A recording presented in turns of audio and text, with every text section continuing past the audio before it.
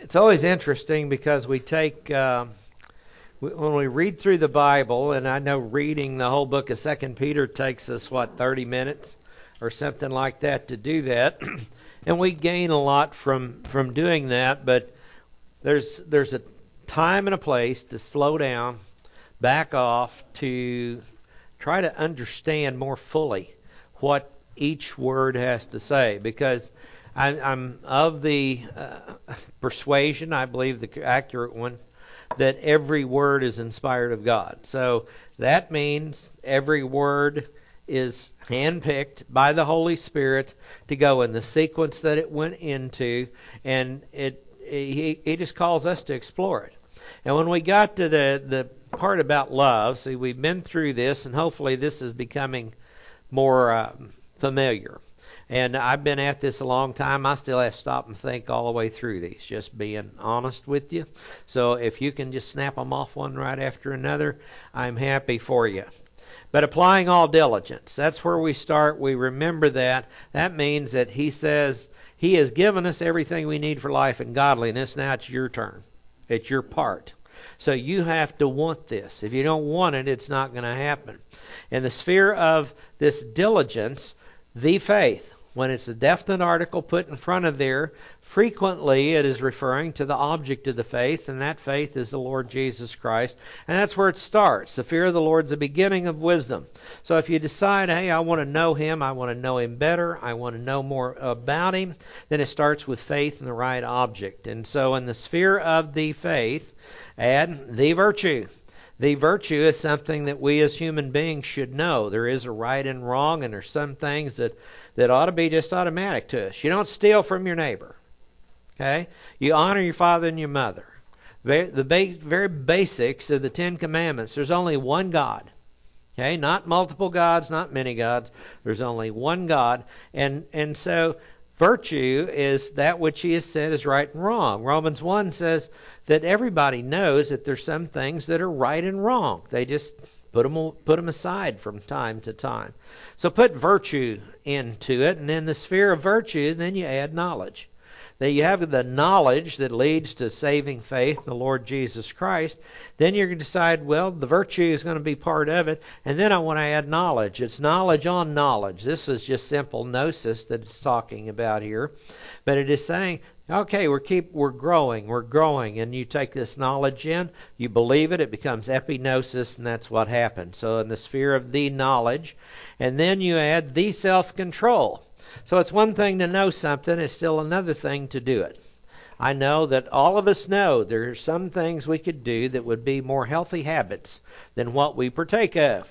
And yet sometimes it's not easy to do those things that we know we should do. So it says add self-control. And if you have trouble with that, go to Galatians 5. It's part of the fruit of the Spirit to have this self-control as a part of who we are. Add perseverance. So while we might get it right once, this is saying keep getting it right.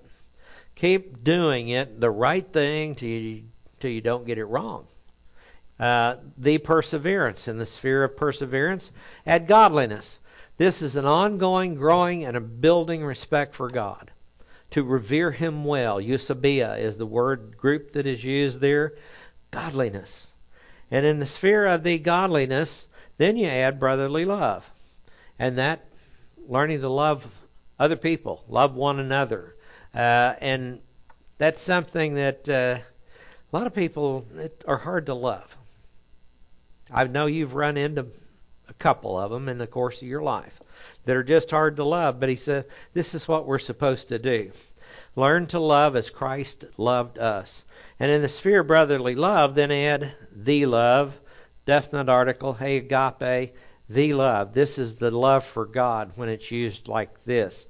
And we're going to see that used again this morning in Romans 12. But that's what we're supposed to add, and we've also seen these other points already, and we're actually at point F.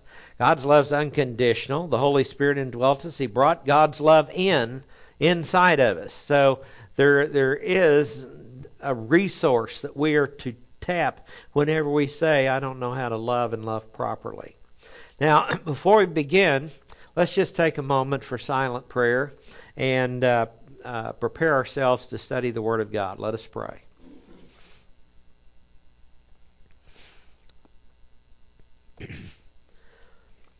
Father, again, we're thankful, we're honored, we're blessed, we're privileged to be part of your family, to be called your kids. And Father, we just thank you for that. We know this is a love that surpasses all understanding. And Father, you've called us to return that love, and you've given us the ability to choose and decide whether or not we will. And Father, I pray that as we go through these passages today, we will see more and more the reason and the need behind this call for us to love you and to love others with a degree that seeks to match yours. Father, we ask this in Jesus' name. Amen. Well, we're at point F today. That's where we're starting. Go ahead and turn to Romans 12 if you would. Romans 12 is just an amazing passage. As I mentioned, these passages, we're going through them quickly today, but we spent weeks on Romans 12, 9 to 21. And it's real easy to do. And the notes, everything is up on the web if you want to go through it, spend more time on it. But Romans 12 is one of those passages that starts off about presenting your body a living holy sacrifice. That's what we're called to do. And then it goes on and says that there's certain gifts that we've been given in order to function properly. And then when you get to 12:9, it says, the love is without hypocrisy. The New American Standard got fancy on the translation. They translated it like a command. And they translated it, let love be without hypocrisy. But that is not what the Greek says. It says, he agape anhypokrites, which is the love without hypocrisy. And that's simple. It's as strong as you can say it, and it's in the form of an implied command almost, but it is saying as clearly as you can say it that the love, the one that we should seek, number one, should be without hypocrisy. Now, hypocrisy means to put on a false face. We get actors from that. The hypocrites are actually actors. And, of course, there's some people that make a lot of money acting, and there's other people that just play at it. And nothing can separate us from God's love. That's point F. On 15. I fixed all these. Where are they? I didn't fix all these. Dadgummit. All right, forget this. I fixed them Monday. Last week. I thought, I'm not going to let that slide. Too bad. Point F. Romans chapter on point 15. Okay, you've got that on the handout, don't you? Yes. At least I fixed part of it. The love without hypocrisy. Unhypocritical love. That's what we are. That's what we're called to have. Because love is faked a lot of times. And the world's got a whole system of counterfeits and false ideas of love. But the one we're looking for is the one that when we sing, "Oh, how I love Jesus," there's not any hypocrisy at all. It is a true part of who we are. That's where we want to be. And then it starts giving us definitions and understanding and further understanding of this love that it's talking about. The he agape, it says, abhor what is evil, cling to what is good. Okay? That requires some discernment, right? Requires discernment. Then it says, be devoted to one another in brotherly love. See how the two connect? The love, i.e. for God. But you want to really love God without hypocrisy? Be devoted to one another in brotherly love. Give preference to one another in honor. That's an important principle. And we work with missionaries all over the world, and the missionaries that have so little are so giving. And what they have, they take and share. We actually had a missionary that we said, we're going to send you some money for Christmas for you and your family. Don't spend it on anybody else. Because We did that the first time, and they said, "Oh, we went out and got some tracts printed and went house to house, and we did all these other things." And we said, "No, this is for you and your family. Okay, we'll deal with the other things that you want to do. We're glad to do that." But they're giving people. They're very giving people, and sometimes you're faced with a situation of you have X amount of resources, and you have two people in need, and one is a believer and the other is an unbeliever. So who do you help? You help the believer. That's found here. Preference to one another in honor, 1 Timothy 5, the same thing. So you find the principle taught more than once. You help the believer who is in need. Now, it's not that you don't care about the other one, but the resources only go this far. Who do you help? You help the brother or sister in Christ. Not lagging behind in diligence. That word popped up again, isn't it? Peter uses that word. He says, fervent in spirit and serving the Lord. Rejoicing in hope. Persevering, what? That word again? Didn't we just see that word? Persevering in tribulation. Devoted to prayer. Devoted to prayer. Contributing to the needs of the saints and practicing hospitality. These are outgrowths and these are expressions of love because God has told us to do all these things. Bless those who persecute you. Boy, that could have been done without writing, couldn't it? What's a real test of love? You speak a good word, that's bless. Bless, that doesn't just mean God bless you and go on. It's speak a good word towards somebody. That's what bless means. And he says, bless those that persecute you. Wow. And of course, we've got tons of stories on that of missionaries actually getting beaten up and cast outside of the village, much like happened to Paul and some of the others recorded in Scripture. Similar, very similar thing. And what do? They get well and they go back into the village. And they go back into the village with the good news. And they're blessing those who have persecuted them. And it says, bless and curse not. Rejoice with those who rejoice and weep with those who weep. Have an empathy, have a relationship with one another. Be of the same mind toward one another. Don't be haughty in mind. That's one of the things God keeps hammering us on, is when we start thinking we're better than everybody else, we have a problem. We may have a little more of this or a little more of that than other people have, but it's not to make us arrogant. It's instead to make us humble and realize how much we've been blessed. It says, but associate with the lowly. Do not be wise in your own estimation. Never pay back evil for evil to anyone. Respect what is right in the sight of all men. And if possible, as much as it depends on you, be at peace with all men. Now, the New Testament, the Old Testament especially knows it, but the New Testament realizes that there's a time for war and a time for peace. But you're not to be the one that is doing the wrong that is leading to the problem. We're the ones that should be doing right, and if there is a conflict, it's because we're doing right. Never take your own revenge, beloved, but leave room for the wrath of God. Because it is written, vengeance is mine, capital M, belongs to the Lord. I will repay, promise. See, isn't that what happens when somebody is wronging you and persecuting you and all that? You pray for them, but you also realize it's not up to you to take your own vengeance, because the Lord will do it the right way, the right time. If your enemy's hungry, feed him. If he's thirsty, give him a drink.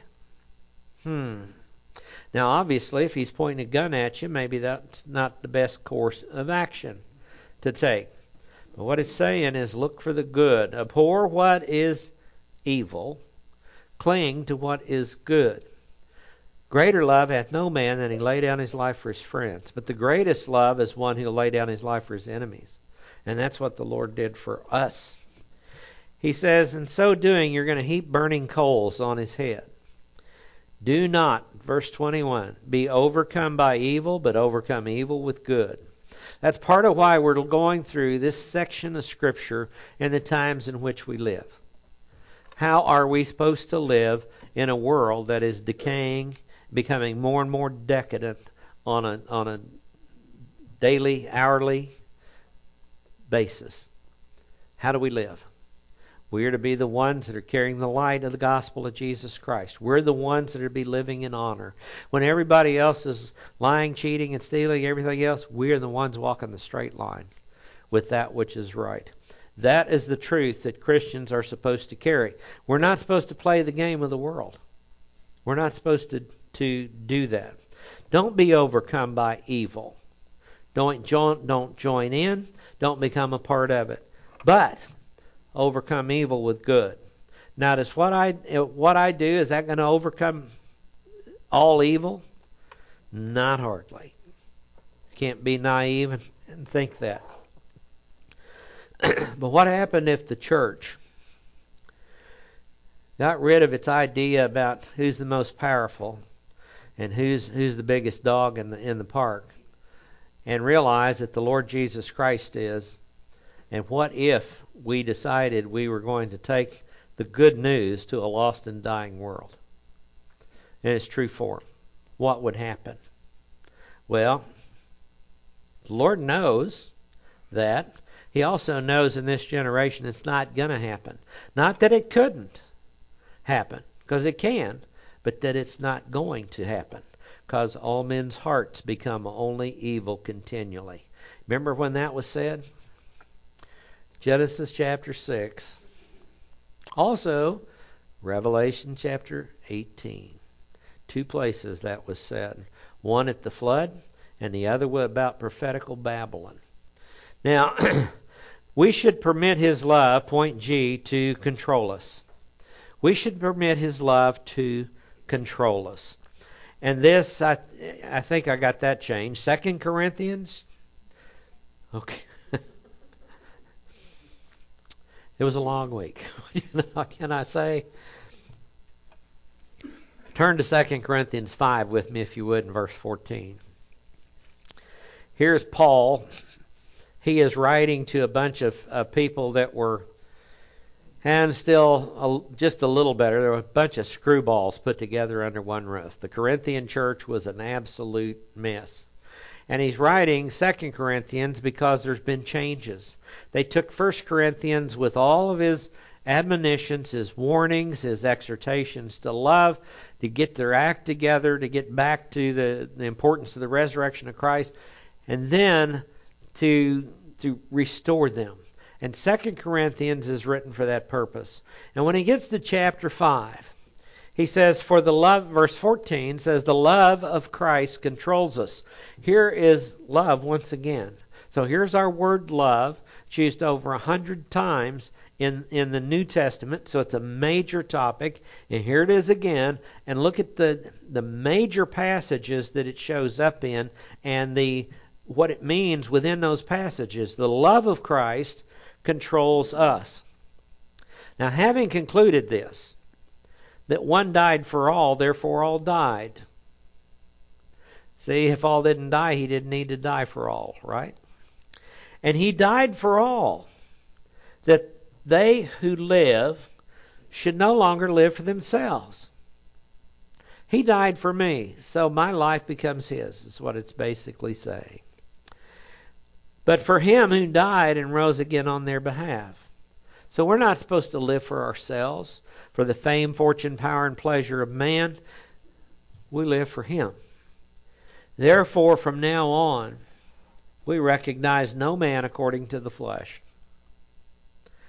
Now that's interesting. That's just a simple application of what the Lord was talking to the Pharisees about and the disciples about the week before the cross with Matthew 23 and many other passages. Who are you? Well, let no man be called rabbi or teacher. It's interesting about the titles we get, we hang on to, and we cling to. He says it's not about the titles they hold. That's what he's saying. Even though we've known Christ according to the flesh, yet now we know him thus no longer. Therefore, if any man is in Christ, how do you get there? Through the faith, in the object of faith. You enter into union with Christ. It's called positional truth. He is a new creature. In Christ, you're a new creation. The old things have passed away. Now, it doesn't mean that your sin nature is gone. What it does mean is that its power is broken. And you can really choose now whether or not to live for yourself or to live for Christ. That choice is there. We have been set free. It's much like a person in a prison and somebody walks in and says, hey, the president has signed your pardon. Cell's open. Walk out of here. And some people go, oh, no, he didn't. He really didn't give me a pardon. And they'll stay in that prison the rest of their life. But they're free. They've been set free. You've got to walk out of the prison. It's a slave market of sin that we are born into. So we have to walk out of it, decide to. A new creation, the old things have passed away, new things have come. These are new opportunities. You don't need to seek fame, fortune, power, and pleasure. You already have it. Everything you could ever possibly want to have for life and godliness, you have as a believer in Christ. Now all of these things are from God, who reconciled us to himself through Christ, and he gave us the ministry of reconciliation. Now, reconciliation means to take from a position of hostility to a position of peace. We think of reconcile quite often as it regards relationships. Whenever there are relationships that are on the rocks, then the reconciliation brings about peace. The peace offering itself under the Mosaic system was designed to portray reconciliation, our reconciliation to God, the establishment of peace. That's what it was designed for. But guess what he gave to us? The ministry of reconciliation. So, did God give you a ministry? Yes. What's its overriding principle? Reconciliation of what? Other people to God. Okay? Because they're enemies just like you once were if they are not believers in Jesus Christ. We're also taught, like in James, along about chapter 3, if I remember right, is that we can walk as enemies. Believers can become like enemies of Christ. We're not walking as we should be. We're not his enemies all over again, because the argument is, why walk like that when you're not anymore? You're on his side. Don't go after him. A ministry of reconciliation, namely that God was in Christ reconciling the world to himself, not counting their trespasses against them. That's the covering or atonement. He just covered the sins until they were all paid for. And he has committed to us the word of reconciliation. Therefore, I love this passage. We are ambassadors for Christ. That's a conclusion that he draws. You and I, believers in Jesus Christ, even the goofy Corinthians who had made a turnaround, were an ambassador for Christ. Now, what's an ambassador? An ambassador is one who takes a message from one party to another party. Ours is the highest authority that there is in the universe, and he says, I want you to take the gospel of peace out into the whole world. We are an ambassador for that. And as ambassadors, it makes sense to me, and I've had the conversation before with other pastors, why would we want to do anything to detract from the message that we're supposed to take? Do we have a freedom in Christ? Absolutely, we have a freedom in Christ. Can we get goofy like the world? Yes, we can. But we should not want to do that. That shouldn't be who we are. And he says, we're ambassadors for Christ as though God were entreating through us. We beg you, on behalf of Christ, be reconciled to God. The Corinthians are still not where they need to be. They have made changes. They had 1 Corinthians 5, the incestuous Corinthian had repented. He had come back, and now they didn't know exactly what to do. Remember, Paul said, get him out of there. Okay? And then there had been changes made. And so what do they do? And he's saying you need to accept him back. You don't want to bring excessive sorrow on the one who has done that. What is our ministry?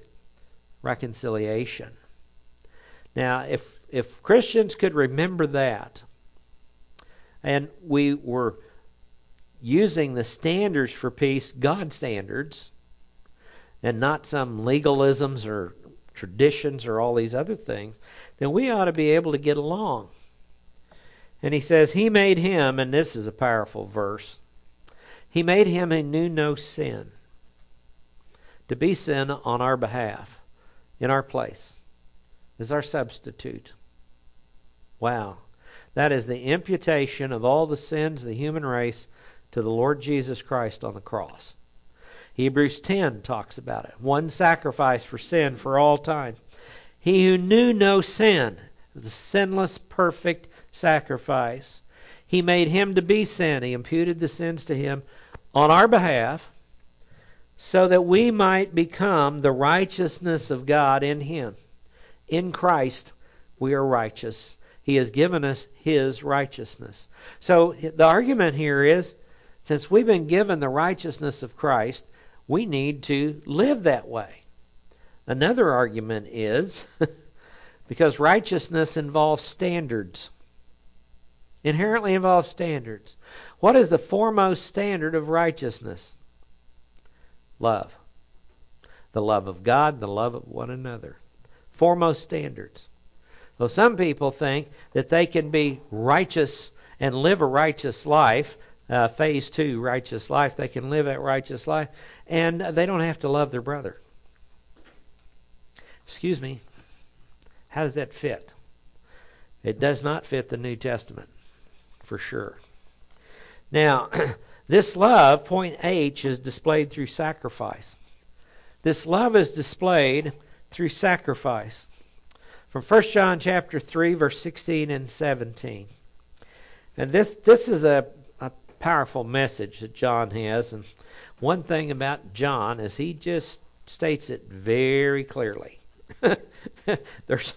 That's part of why they start beginning Greek students out in 1 John. It's the simplest Greek in the New Testament, and they start them out in 1 John. It's not necessarily easy to interpret, but it is easy to understand what he is saying. And look at this. We know love by this. How do we know love? That he laid down his life for us. And we ought to lay down our lives for the brethren.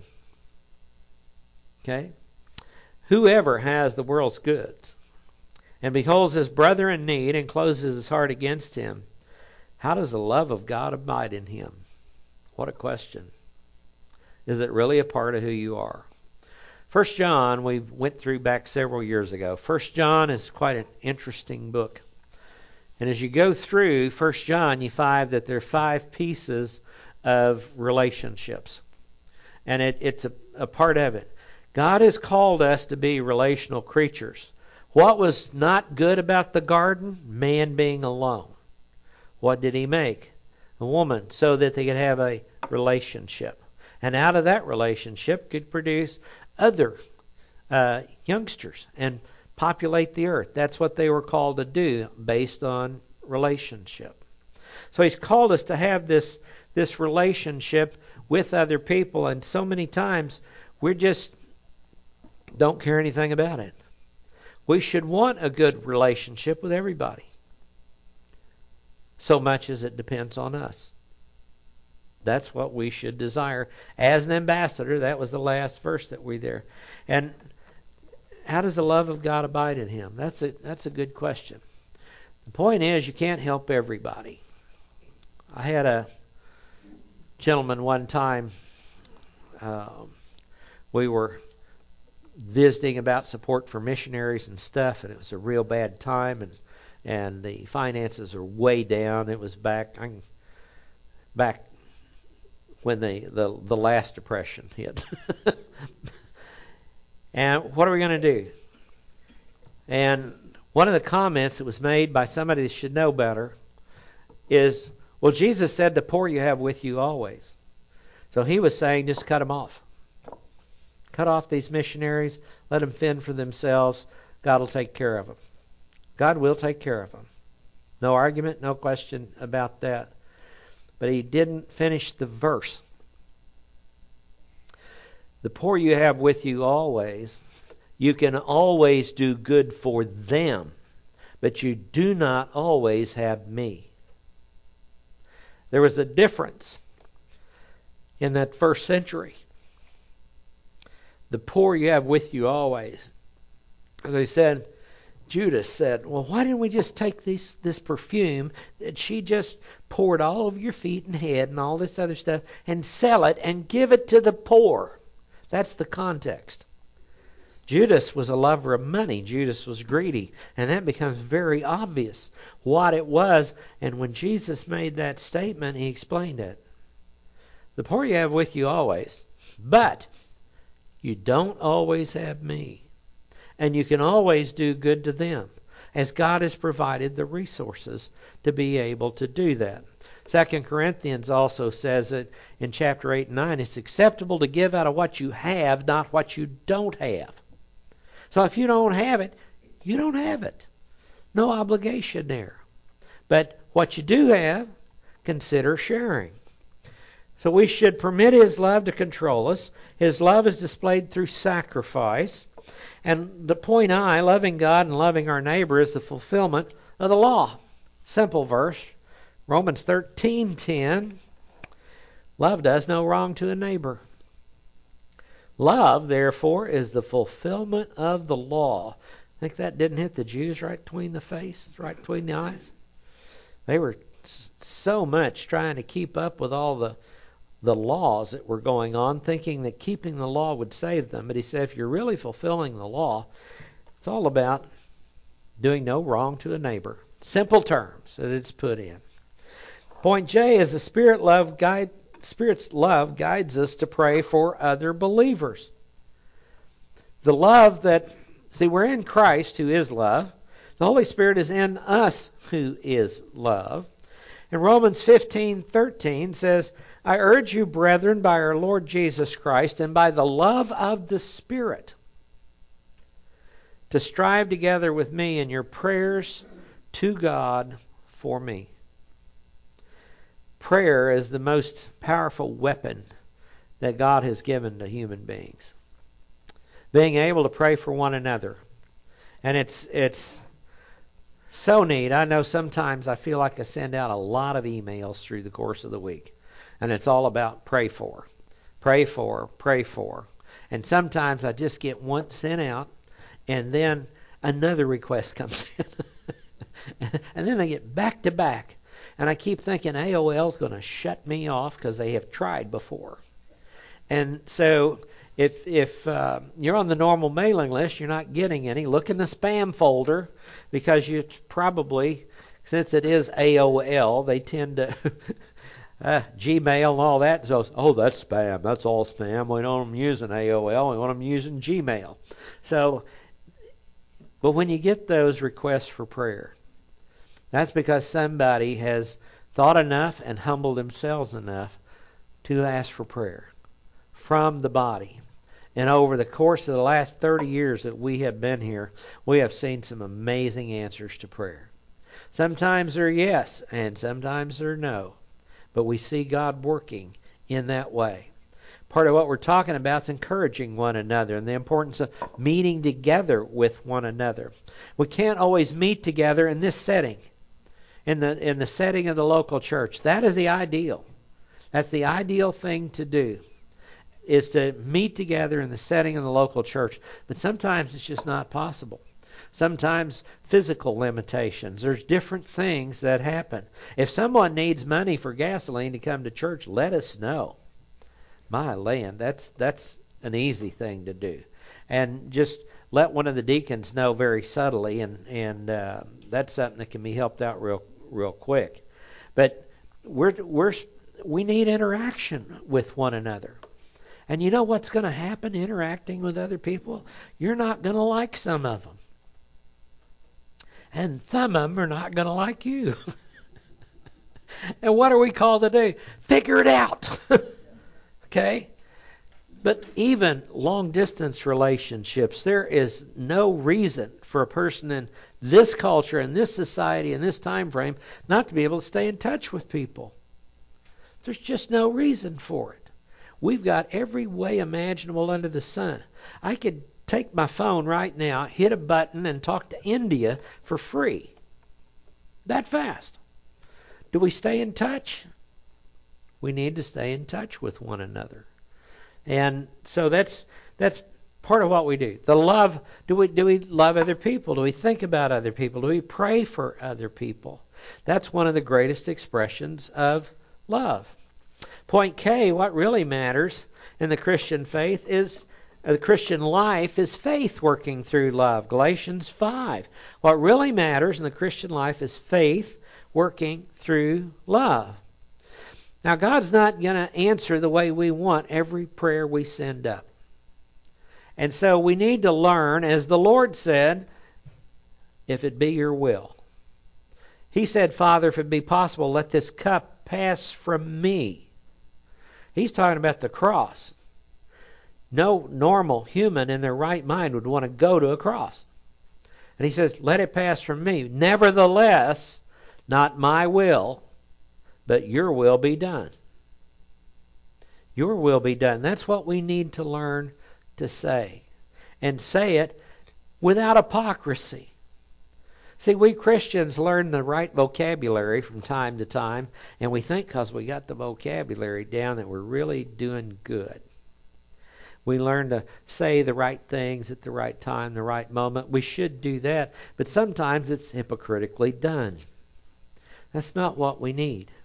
We need real, authentic relationships. Galatians 5, in Christ Jesus, neither circumcision nor uncircumcision means anything. This is all the legalisms that he's dealing with in Galatians 5:1. It's for freedom that Christ set us free. Keep standing firm. Don't be subject again to a yoke of slavery. And then he says, these things don't mean anything. What does mean something? Faith working through love. And then he asks the Galatians, point blank, you were running well. You're doing a good job. You got started well with the right gospel. Who hindered you from obeying the truth? It's an interesting question. When you get this who question in the Bible, not every time, but frequently, who told you you were naked? What's the answer to that one? The serpent in the garden.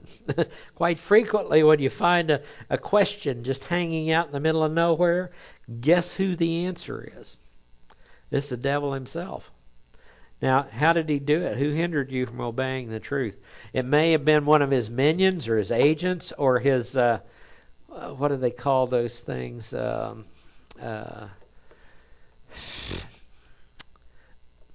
They have a terminology for it they use in spycraft. I'm sure we've all seen enough stuff, and it's unwilling, or it's willing accomplices or something. It'll come to me tonight about midnight. Anyway, what are some of the attacks on his love? The first one is lawlessness. What attacks his love? First one is lawlessness. Point L1. Now, lawlessness is an abuse of grace.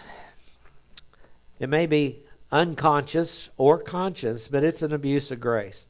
Matthew 24, see, one of the characteristics of the last days is that lawlessness will increase and most people's love will grow cold. If love does not carry an element of warmth within it, then why is it a problem when it grows cold? Element's got an element of warmth to it. So it's not just a clinical type of love for one another we're talking about. Agape is a love that has the standards that go with it. But it's not just that clinical type of love. Because if it grows cold, there's indicates there's a warmth side of it. And it says most people's love will grow cold. We become so immune and so scar tissued to other to wrong. We don't even see it. We've all seen it on the increase. It's amazing. We've had riots again here, and it looks like that those police officers, I don't know what got into their heads. That was what happened, just wrong. It was just wrong. But they've been charged. Hopefully they're held to account. Because that's not for anybody to do. Nobody's got that kind of authority to take another life apart from, if you will, due process of law, and that certainly wasn't it. Now, but do two wrongs make a right? So what do you do about these other things? You know, burn everything down? Some people said, let's go burn it all down. No, you fix the problem.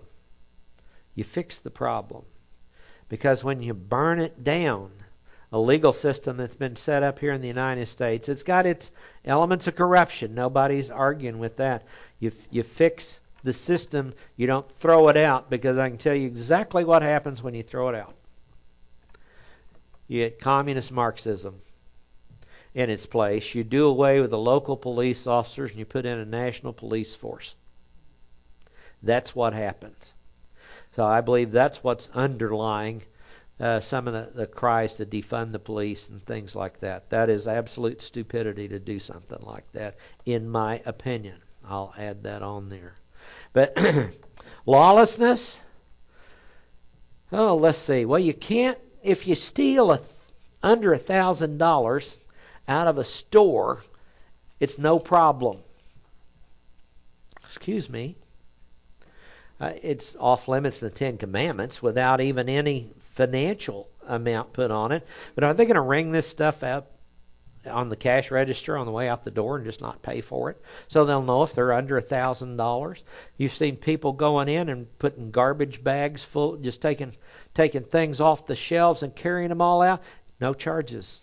Or they get charged and they're let out before the police can finish the paperwork. That is lawlessness. You call it anything else you want to call it. That is lawlessness. Matthew 24, at that time many will fall away and deliver up one another, and they'll hate one another. And many false prophets will arise and will mislead many, and because lawlessness is increased, most people's love will grow cold. But the one who endures to the end, he shall be saved. Saved from what? Phase 2. Phase 2 is saved from a lack of love. He's talking about, it's a tribulational passage, and I'm not going to go through all the prophecy that goes with that. But this gospel of the kingdom shall be preached in the whole world for a witness to all the nations. And then the end shall come. The end of the dispensation of Israel. So guess what? It's going to go through the whole world. How are we doing? Well, it's a lot farther than it was in the first century. But there are still people, Thomas Samuel, one of our missionaries, said there's still people in India, in villages, that think Jesus Christ is a new brand of cigarette. So there's still people that don't know who he is, have never heard about him. So we need to keep the gospel going. You want the rapture to get here quicker? Keep giving the gospel. Keep giving the gospel. The second one is legalism. First one is lawlessness. That attacks love. Second one is legalism. Luke 11:42. Because see, the Pharisees tended to disregard God's love. They wanted more of it wasn't quite stoic. It was very emotional. But yet the emotions were uncontrolled. That was part of the problem.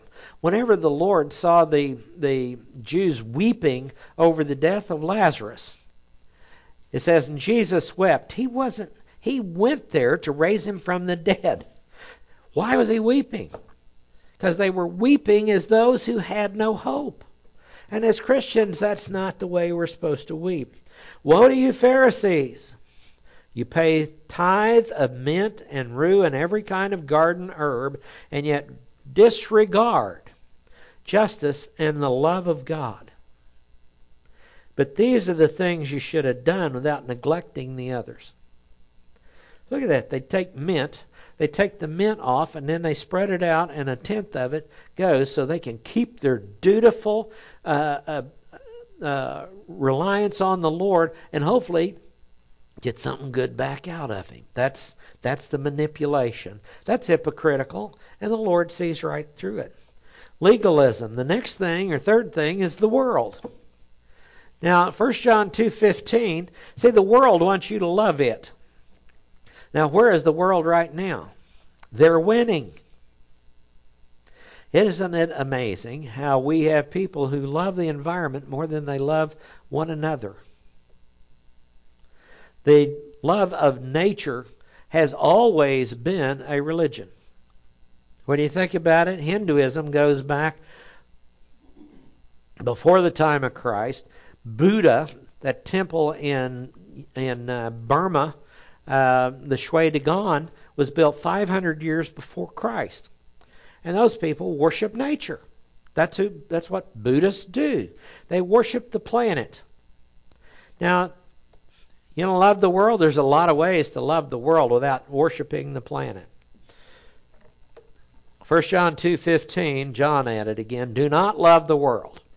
Okay, if you misunderstand it up to this point, 50 years into the church age, do not love the world, nor the things in the world. If anyone loves the world, the love of the Father is not in him. You want to measure how much do I love God? How much do you love this stuff? What makes more sense in your life? What do you live your life for? These things that we can accumulate or the Lord? And the last one, fourth one, is intellectualism. In John chapter 5, here he is at it again. I came out of seminary and thought I was pretty smart. Like most people that go through seminary, they come out and think they have all the answers, and then they find out pretty quick they don't. And I kept running into this passage. Teaching the Gospel of John, one of the first things you do as a pastor, you try to teach through the Gospel of John. And I had been taught I had fallen in love with the Word of God. That was good. I wanted to know every part about it. I wanted to know how to do the Greek and the Hebrew and Aramaic for myself. I studied, I learned, I applied, and that's what I did. But I somehow thought that was an end in itself. Because it was all about the notes, and it was all about the notebooks, and it was all about how much knowledge that I could gain. And then you run into a passage like this. John 5:39. You search the Scriptures because you think in them, the Scriptures, you have eternal life.